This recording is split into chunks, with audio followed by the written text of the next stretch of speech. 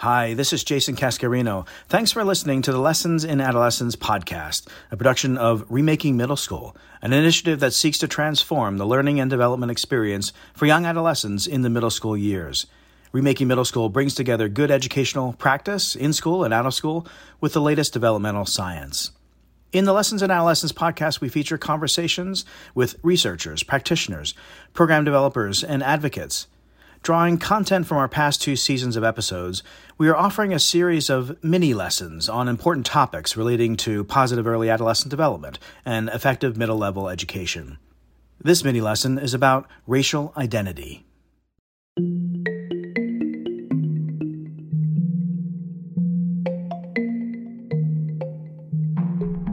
Welcome to Remaking Middle School, an initiative that seeks to transform the learning and development experience for young adolescents in the middle school years.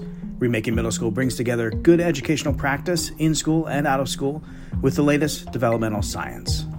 So if you think about inequities, and we typically talk about, or often talk about them as being systemic in nature, right? Institutionalized oppression or institutionalized, kind of discriminatory processes, etc. Well, human beings have created those institutions. The institutions are just not free-floating entities. They're actually created and populated by human beings who interact with one another. And so just like we constructed them, we can revise, reconstruct, reimagine how they function so we can figure out not only how to attend to inequity or how to advance equity, not in our own interpersonal interaction, but also how to institutionalize equity so that everyone who participates in an institution like a school or in out of school time or in the criminal justice system or in the health system actually gets full and equal access to the resources that are available. That was Rob Yeagers, Vice President for Research at CASEL, the Collaborative for Academic, Social, and Emotional Learning, the leading resource for knowledge, practice, and policy around SEL. As Rob notes, issues of institutionalized racism and discrimination are roadblocks that school systems nationwide are continuously working through. Rob's work focuses on how students in the middle grade years come to process and understand these everyday experiences of discrimination against themselves and their peers. It's a complex developmental period for all of the reasons that I think people appreciate. You've got both kind of the biological aspects of it, the increased maturity, cognitive development, the importance of peers, and as you point out, identity and agency and having a sense of social belonging all become so very central to how young people understand themselves and the situations that they find themselves in, both with peers and with adults. And so I think, as we develop the work, that developmental period is particularly important and is focal, especially in our work. And that's not to say all of these issues like identity, like agency, like belonging don't have a developmental course that starts at birth. It's simply to say that middle school years or early adolescence is a time when these things become exceedingly salient and important for us to recognize and to attend to as our young people mature. During this influential time in a student's life, it is important to remember that young people grow at different rates in their understanding of their racial identities and in the various ways to talk about it. Joanna Lee Williams, Associate Professor at the Graduate School of Applied and Professional Psychology at Rutgers University, completed a study on how young people absorb and talk about race-related issues in the school environment.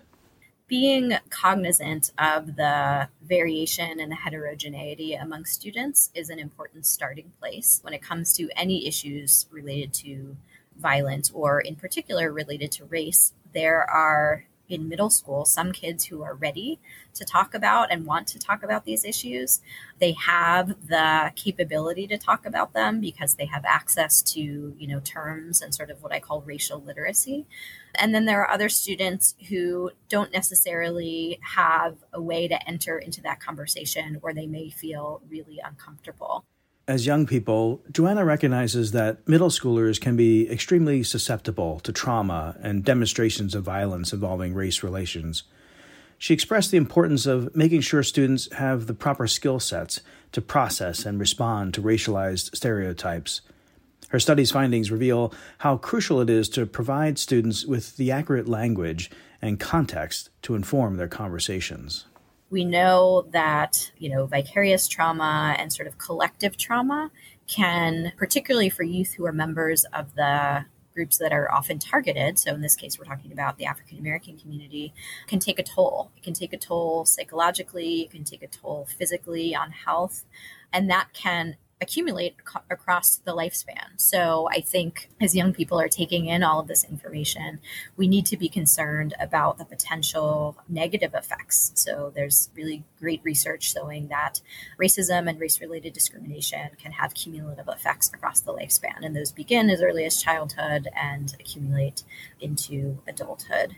But I also think that there are some opportunities here as we think about the wide level of exposure to what's been going on as it relates to protests. There's opportunities, whether it's building racial literacy or thinking about helping young adolescents understand the nuance related to structural inequality versus kind of individual level biases or discrimination. So what we saw a lot in our interviews were students being concerned about making a mistake or saying the wrong thing because they thought, I don't want anybody to call me racist.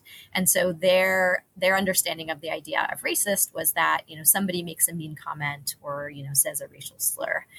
But I think a structural understanding of racism is one that allows students to see things that are systemic, that are, sort of built into our systems, that are connected to our history, and that continue to shape different groups in different ways. And all of us, regardless of our race, live in that context.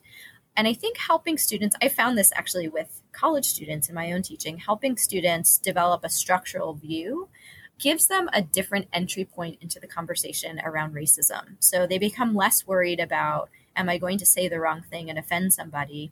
And more concerned about, okay, how are my actions and the actions of those around me contributing to these, systemic level factors? So it's less about saying the wrong thing and more about what can I do? So it gives young people opportunities for agency. In addition to providing youth with the language necessary to discuss race, it is important to support positive development of their personal racial identities.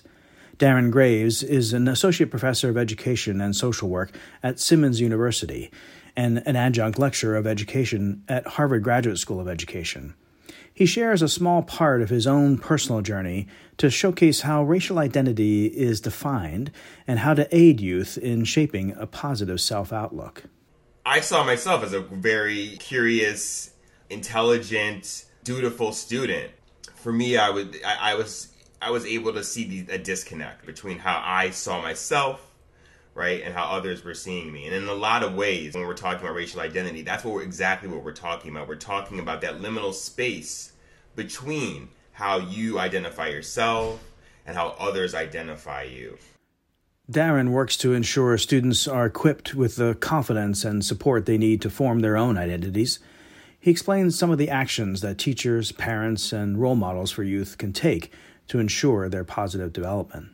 Now, what we can do, and it sort of alludes to what I was saying earlier about my own, journey, is that we can help young folks develop a sense of identity that both recognizes the challenges, right, that they're going to have to face, while also giving them a sense of agency that's rooted in a sense of understanding of being part of an ongoing sort of struggle, individually and collectively, to assert one's full humanity.